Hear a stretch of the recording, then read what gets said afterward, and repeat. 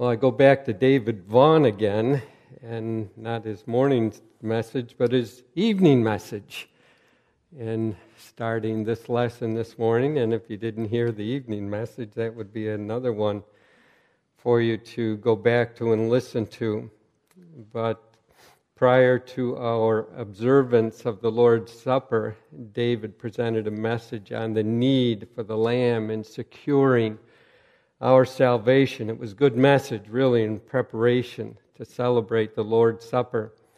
Well, this morning I get to continue to focus on that theme as we look at the sixth of the 7 key qualities of Jesus' identity and ministry.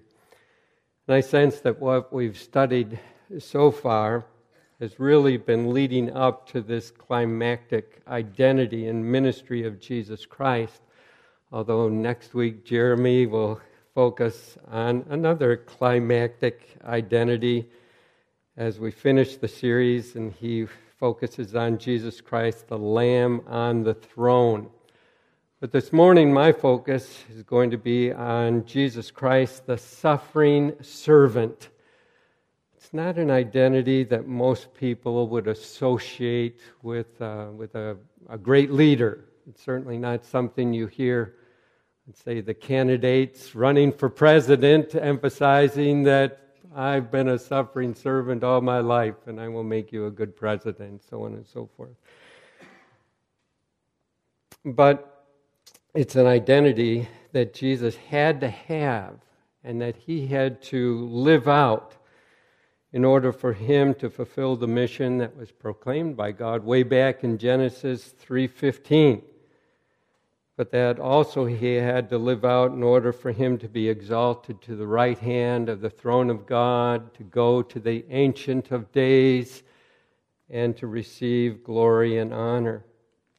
If he was to be that seed of the woman who would crush the head of the serpent Satan, if he was going to be that true prophet of God that would bring the truth and also be the truth, live out the truth, if he was going to be that great final high priest, the conquering king, the Son of Man that would go again to the Ancient of Days and receive glory and honor and a kingdom, he would need to walk this designed path of being the suffering servant.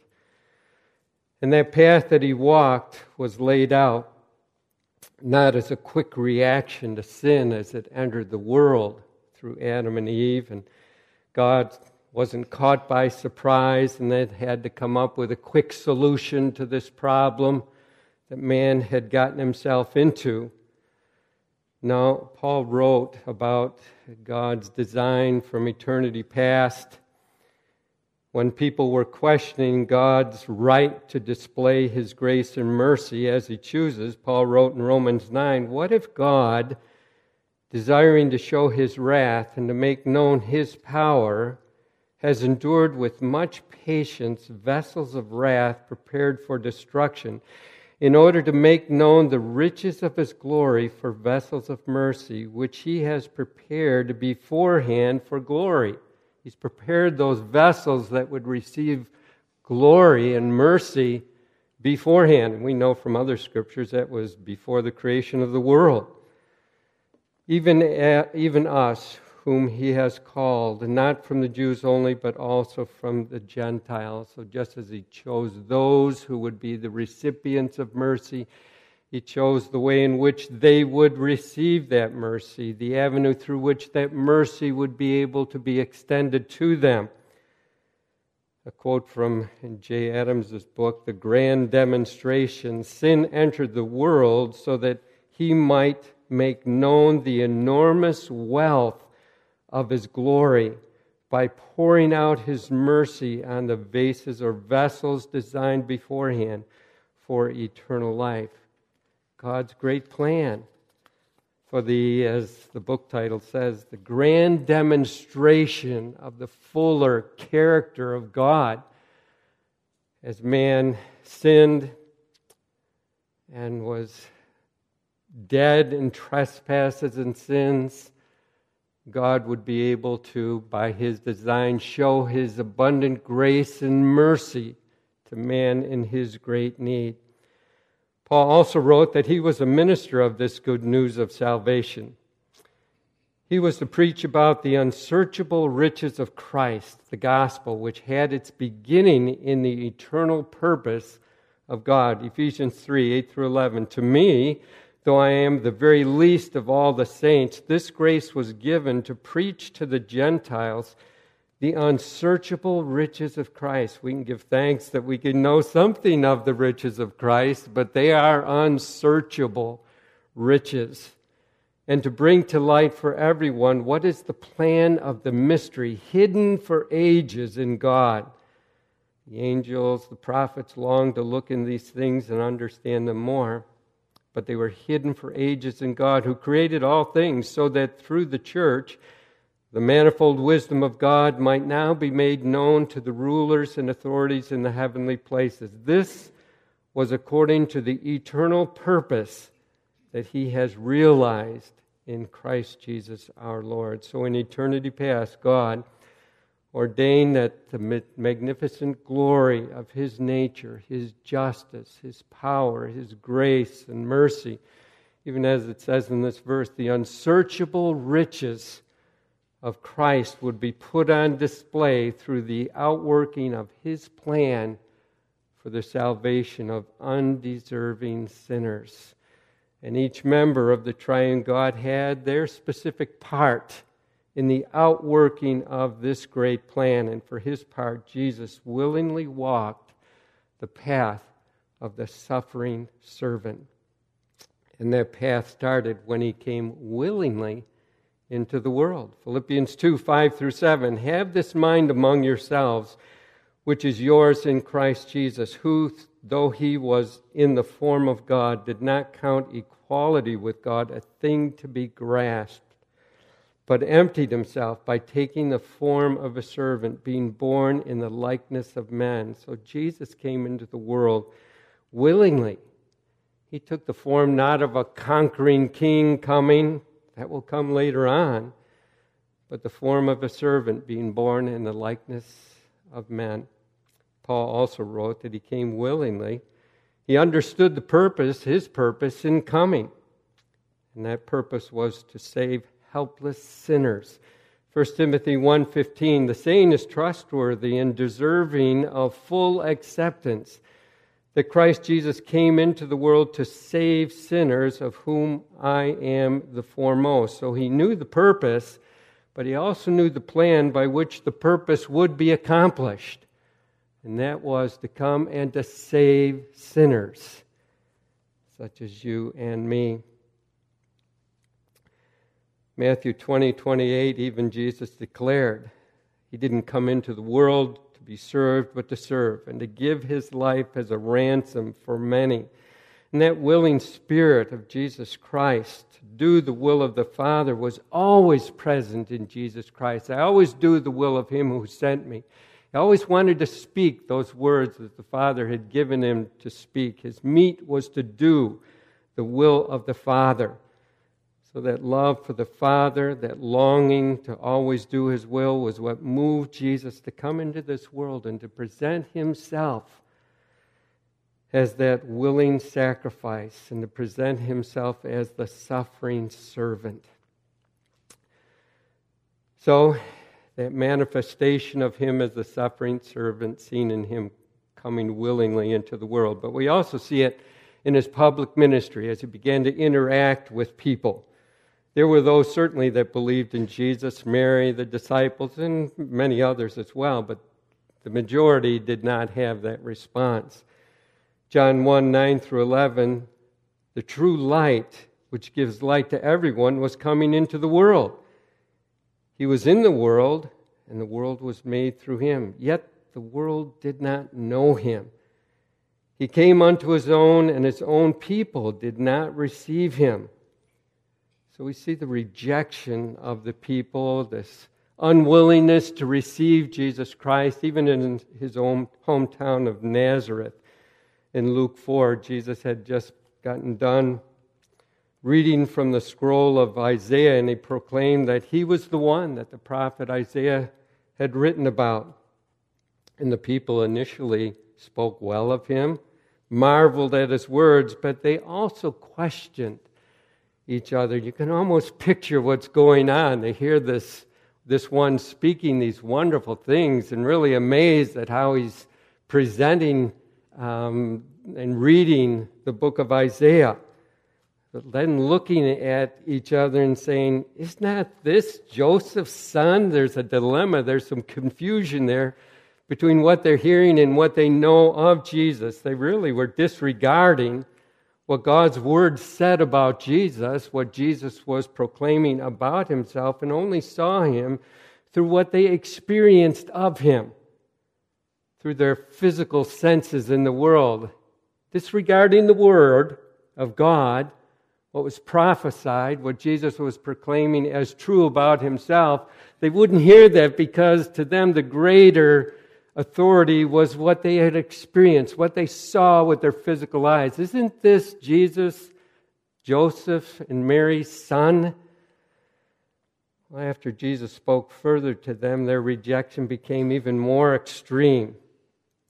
All in the synagogue were filled with wrath. They rose up and drove him out of the town, brought him to the brow of the hill on which their town was built so that they could throw him down the cliff. But passing through their midst, he went away.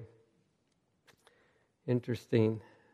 The ambitions of people, really motivated by Satan, was not enough to throw off the plan of God for what he needed to accomplish. Not enough to turn the suffering servant out of the path that he needed to walk. He passed through their midst and went away. So it wouldn't be people that would determine the manner and the time in which he would die. Well, he was accused also of speaking blasphemies by the scribes and the Pharisees. We've heard Pastor John's series on this recently. Always making their opposition known to him. Accusations, trick questions. Maybe we can trip him up with this question, put him in a tight spot that he won't be able to get out, disprove his comments of who he is, condemning him for healing on the Sabbath and eating with sinners. And it wasn't just the scribes and the Pharisees that rejected him either. After he fed the 5,000, he went away. But the people found him the next day. Of course, what were they seeking him out for? More bread. He gave us bread once. Life will be grand with this one providing bread for us in all of our need. But Jesus declared that he was the bread of life that came down from heaven. Through faith in him, they could have greater life than what mere physical bread could offer them. The people balked at his teaching, again questioning his deity. They said, again, is not this Jesus, the son of Joseph, whose father and mother we know? How does he now say, I've come down from heaven? And after additional teaching, they responded again and said, this is a hard saying. Who can listen to it? And after this, many of his disciples turned back and no longer walked with him. Okay, if you're not going to give us what we really want, what we think is priority for life now, physical bread, then really you're not worth following. We want what we want, and we want it now. Not what you're offering.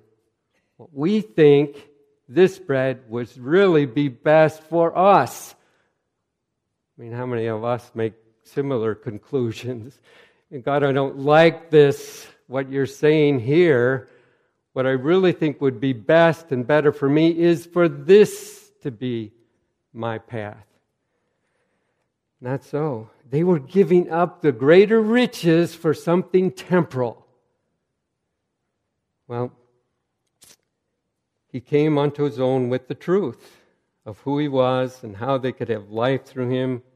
They didn't believe. They rejected him, what he taught, and simply walked away. So that was what was characteristic of his public ministry. Some believed, but certainly the majority did not. But we move on further in his journey as the suffering servant and find him on the evening of his crucifixion in the Garden of Gethsemane. Let me read these verses from Luke 22. And he came out and went, as was his custom, to the Mount of Olives, and the disciples followed him. And when he came to the place, he said to them, "Pray that you may not enter into temptation." And he withdrew from them about a stone's throw and knelt down and prayed, saying, "Father, if you are willing, remove this cup from me. Nevertheless, not my will, but yours be done." And there appeared to him an angel from heaven, strengthening him. And being in agony, he prayed more earnestly, and his sweat became like great drops of blood falling down to the ground. And when he rose from prayer, he came to the disciples and found them sleeping for sorrow. And he said to them, "Why are you sleeping? Rise and pray that you may not enter into temptation." Well, the Mount of Olives was a familiar place for Jesus and his disciples. It was a place where Jesus took time to sit down with his disciples and to teach them many things. It was a place where he retreated to after a busy day and spent the night recuperating for the next day. But this time in the garden wasn't like the others. This would be a time of great suffering for the servant, the Son of God. Prior to this time, Jesus had spoken of his suffering that was to come, and he did so calmly to help his disciples understand the bigger purpose for which he came and really what was ahead for him and for them too. Now, as he enters the Garden of Gethsemane, he's opening this door to the greater experience of suffering that was drawing near. And here in the garden, he was suffering the agony, really, of what was ahead. So let's take a look at the extent of this suffering in the garden. First of all, we can see the extent of it because he needed strengthening from an angel. Luke 22:43, and there appeared to him an angel from heaven, strengthening him. It's only one other time when angels came to minister to Jesus Christ, and that was after his intense confrontation with Satan in the wilderness, Matthew 4:11. Then the devil left him, and behold, angels came and were ministering to him. Now, this was a mystery to me as I was reading this and thinking about this. Here, Jesus is the Son of God, the Creator, the one who healed the sick, walked on water, calmed the storms, raised the dead, cast out demons. And yet here we see him in need of strengthening by an angel. He's also God incarnate, clothed in pure human nature, outwardly with a physical body, inwardly with those human mind, emotions, will.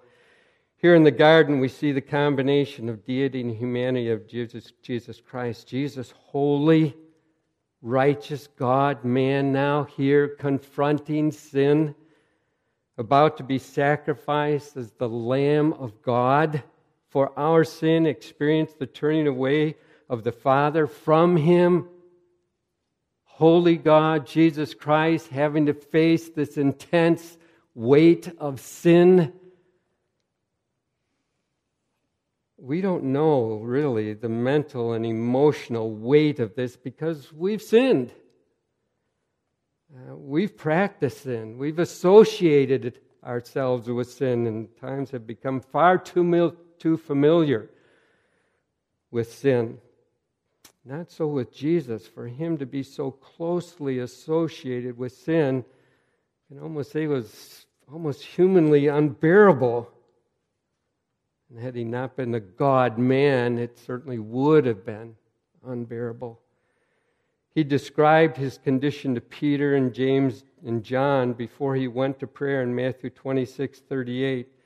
He said to them, "My soul is very sorrowful, even to death.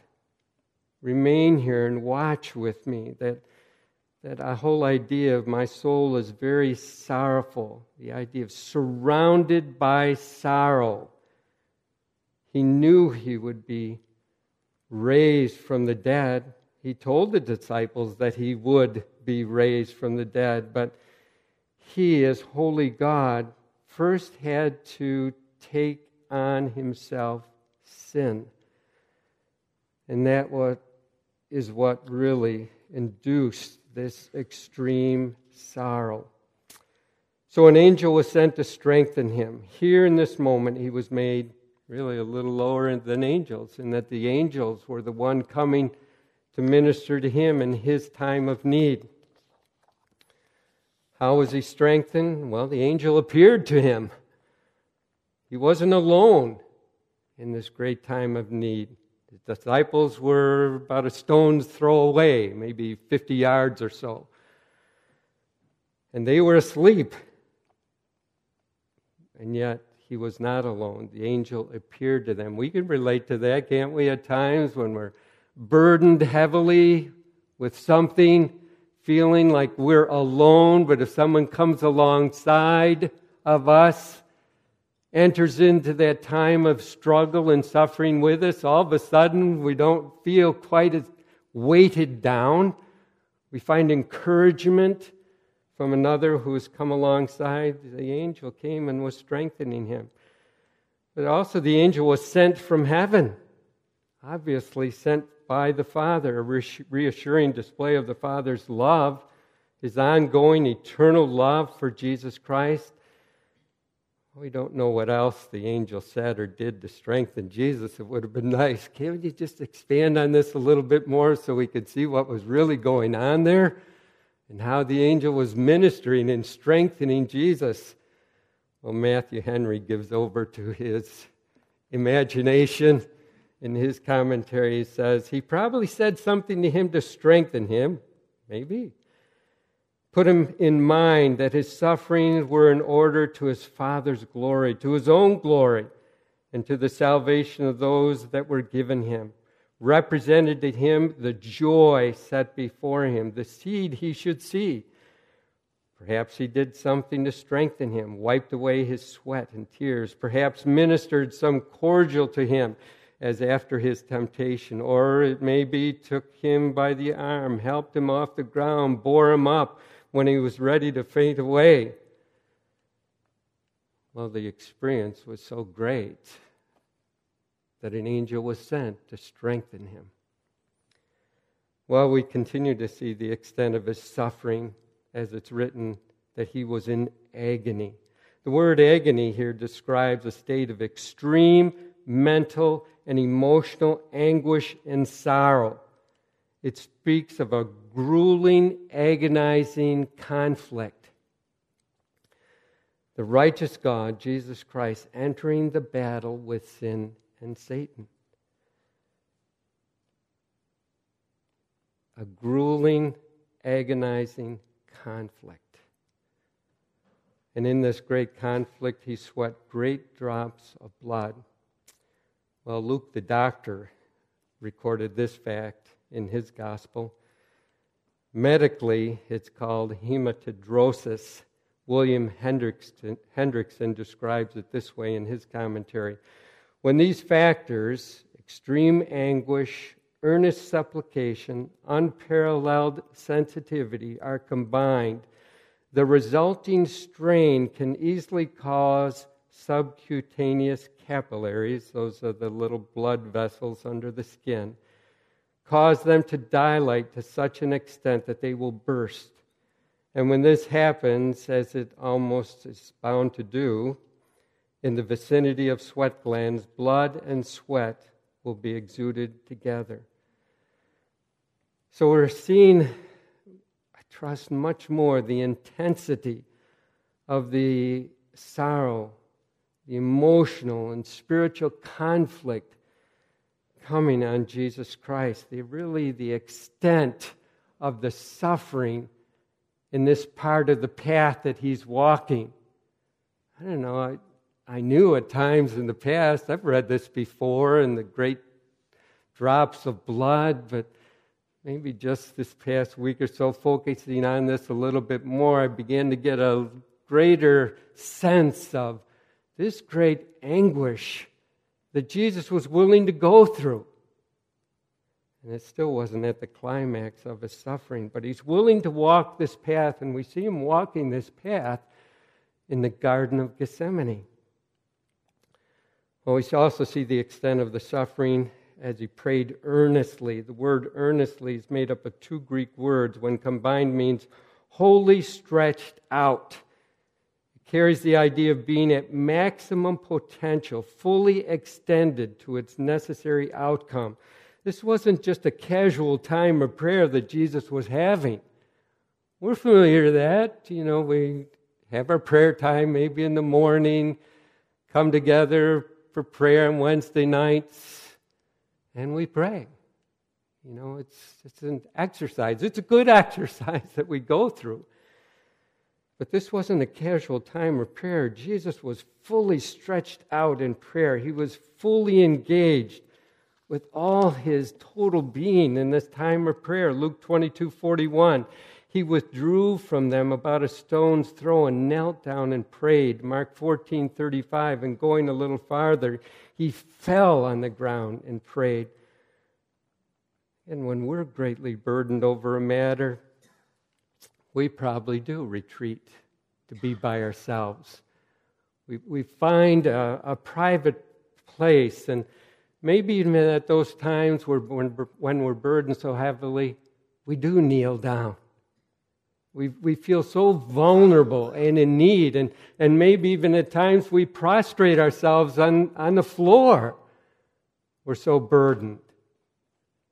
And overcome with the need, our sense of need at that time. Well, this is what Jesus was experiencing here. The writer of Hebrews describes it this way in Hebrews 5. In the days of his flesh, Jesus offered up prayers and supplications with loud cries and tears to him who was able to save him from death. Here we're reading and seeing the great humility, the deep earnestness, and what I call the pre-cross suffering Jesus is experiencing. I don't know, have you ever been to that place where you're so burdened that you're making loud cries with tears before God in your great time of need? I mean, we're seeing this path of suffering that Jesus Christ is moving down even in the Garden of Gethsemane. Feeling the weight of what he's moving through presently, but what he's going to move through in the near future.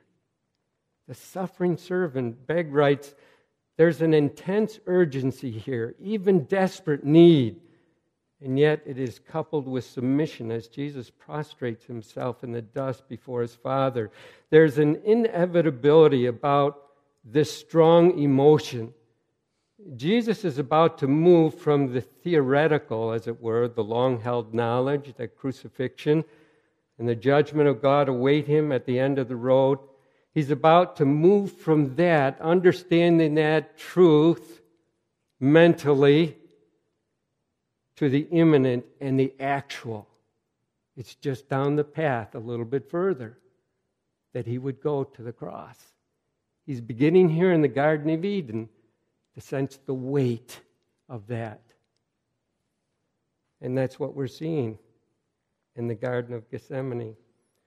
Well, as we continue to read in Hebrews, we see that the Father heard and answered his prayer. It says, and he was heard because of his reverence. Although he was a son, he learned obedience through what he suffered, and being made perfect, he became the source of eternal salvation to all who obey him.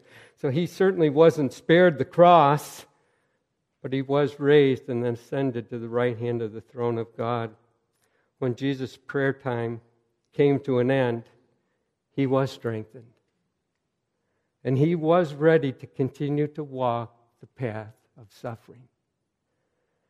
In Mark 14, it says, he came the third time and said to them, Peter, James, and John, sleepyheads. I would have been sleeping too. Are you still sleeping and taking your rest? It's enough. The hour has come. The Son of Man is betrayed into the hands of sinners. Rise, let us be going. See, my betrayer is at hand. So Jesus didn't run from the suffering that was coming down the path toward him. No, instead, he moved down the path toward the suffering. The next phase of the suffering began with the betrayal by Judas, one who once walked and served with him and the other disciples. There is a relational element, certainly, in this suffering.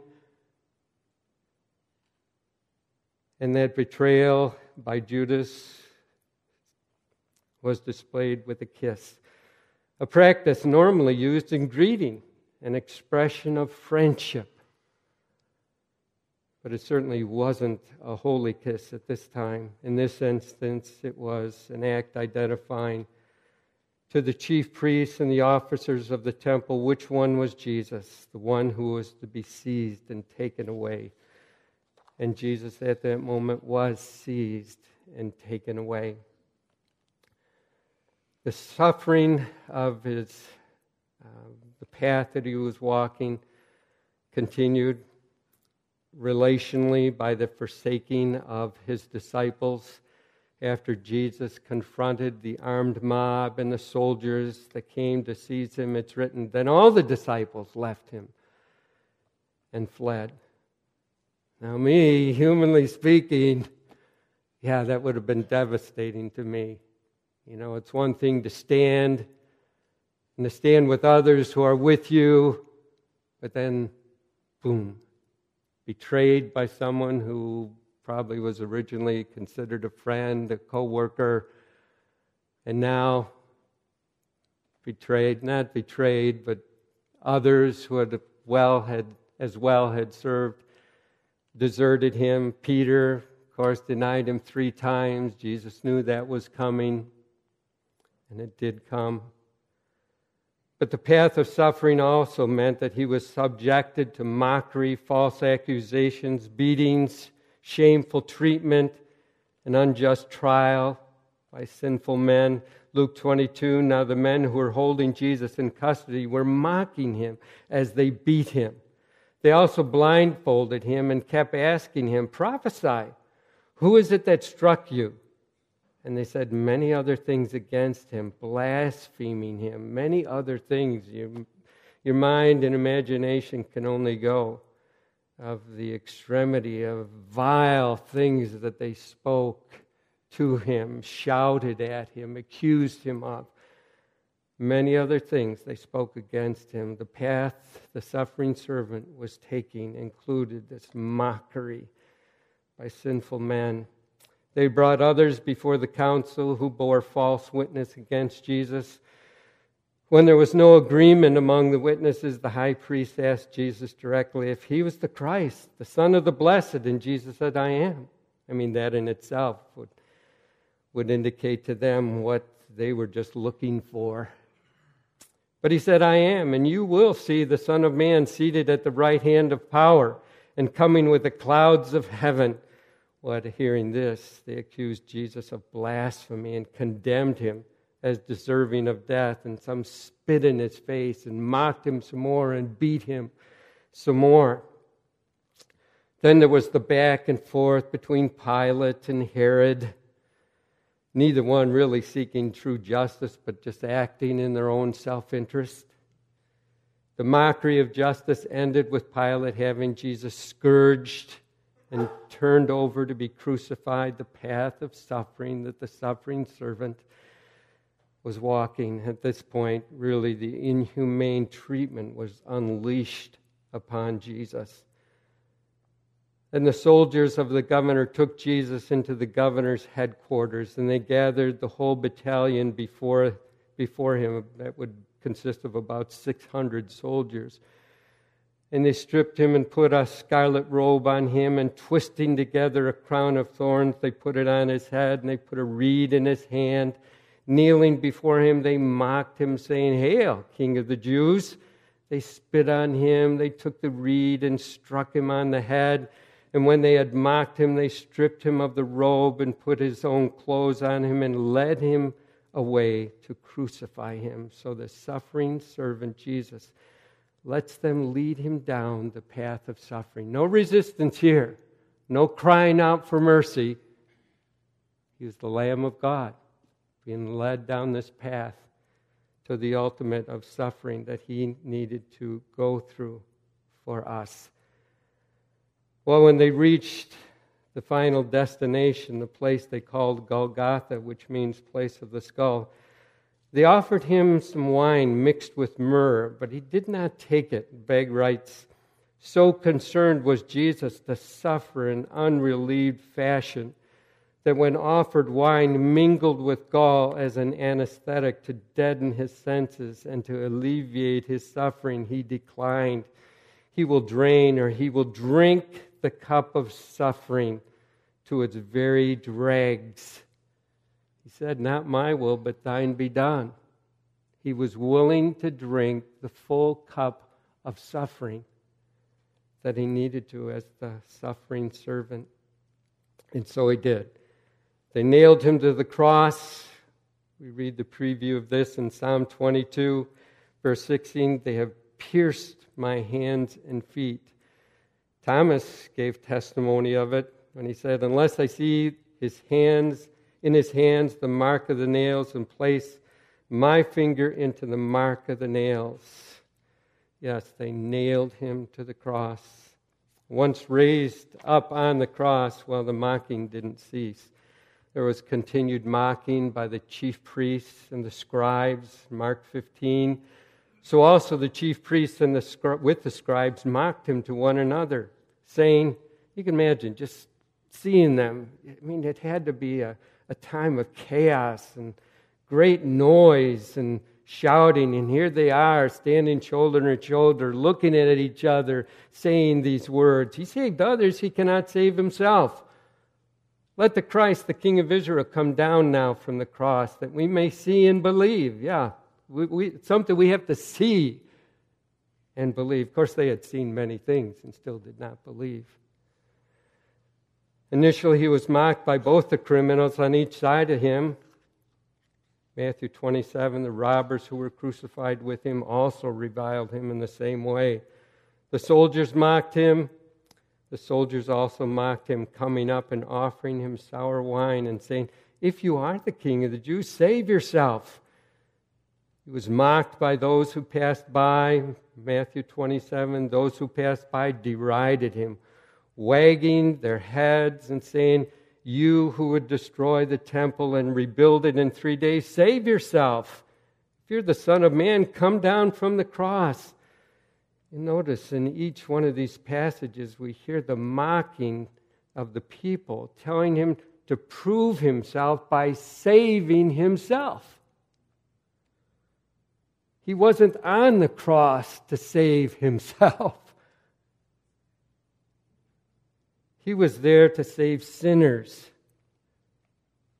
Sinners like you and me, from having to pay the wages of sin ourselves. He was there offering himself as an atoning sacrifice to God on behalf of those who had nothing to bring to him that could commend us in any way to God and accomplish our peace with God. Because he was the Son of God, he didn't save himself. He could have appealed to the Father. We've seen this in other passages. At his betrayal, he said to Peter, after Peter had lopped off servant's ear, Jesus had put it back on, you think that I cannot appeal to my Father and he will send me more than 12 legions of angels, 72,000 angels? Peter, what are you doing?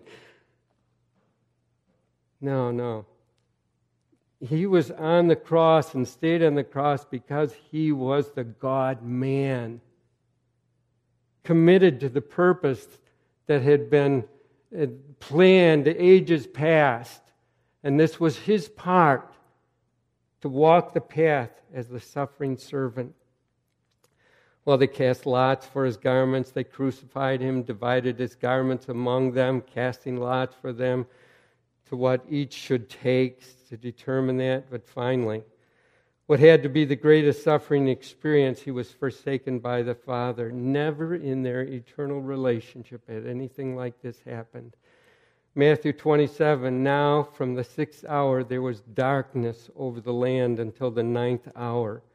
And about the 9th hour Jesus cried out with a loud voice, saying, Eli, Eli, lama sabachthani, that is, my God, why have you forsaken me?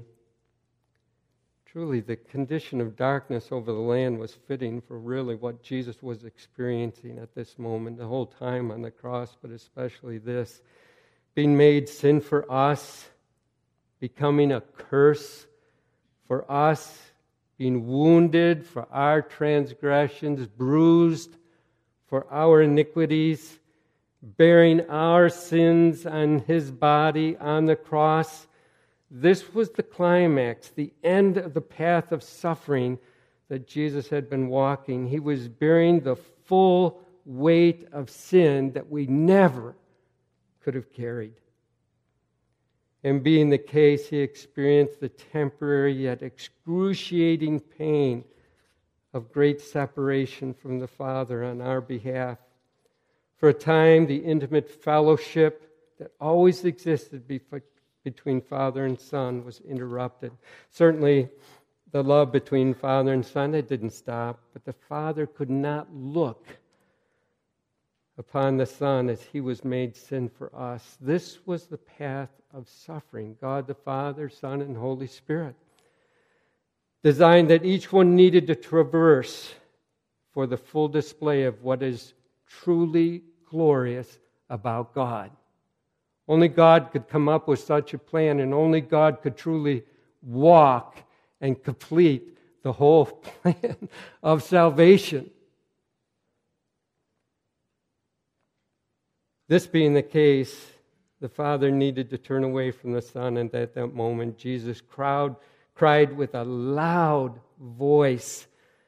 The severity of what Jesus, the suffering servant, was enduring at that moment, that separation from the Father, could only be expressed by him crying out with a loud voice, my God, why have you forsaken me? You start thinking, why crying that out? Well, as we heard from David Vaughn Sunday evening, his cry wasn't one trying to figure out why the Father had forsaken him. He knew why he was there, but rather a declaration, a confirmation that he was the one David wrote about in the Messianic Psalm 22. David Vaughn said he's quoting Psalm 22 because he's owning it. He's declaring he's the one. In Psalm 22, his loud anguish cry would also be a revelation to what was not seen by the people. They didn't see this separation that was going on. God is holy and cannot bear to look upon sin. Jesus declaring something of the Father, the holiness of God. Sin separates one from fellowship with God. Jesus, as the sin bearer, is taking upon himself the full consequences of sin, even separation from the Father, and he's declaring his experience to the people and to us as it's preserved for us to read here. We're seeing the extremity that Jesus, the suffering servant, was willing to go. By his loud anguish cry, it's also showing the true nature of that separation. Such separation is not natural. It's a grievous experience to endure. It brings true sorrow to the soul of the man who has chosen to suffer the consequences of sin on his own. I mean, we're seeing it right here. We're hearing it by reading it, of what that experience is like. And people treat it lightly as thinking it won't be a big deal. And sometimes we cast aside this fellowship with God very easily in times of temptation. But Jesus is showing us the extremity of it. It's a big deal. Well, but such will be the experience of those who never repent and confess Jesus as Lord. He or she will suffer the agony of separation God.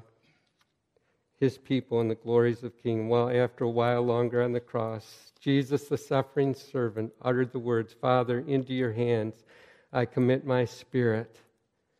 And then he also said, it is finished. Jesus, the suffering servant, walked the complete path of suffering.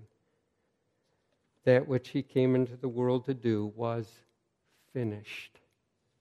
And by faith in Jesus Christ and what he did, his willingness to walk that path, we now don't have to walk that path. Now we can give ourselves as living sacrifices, holy and acceptable unto him. May that be what the Spirit of God brings to our mind this week in all that we do, that he would be magnified because of what the suffering servant was able to do and willing to do on our behalf. Let's pray.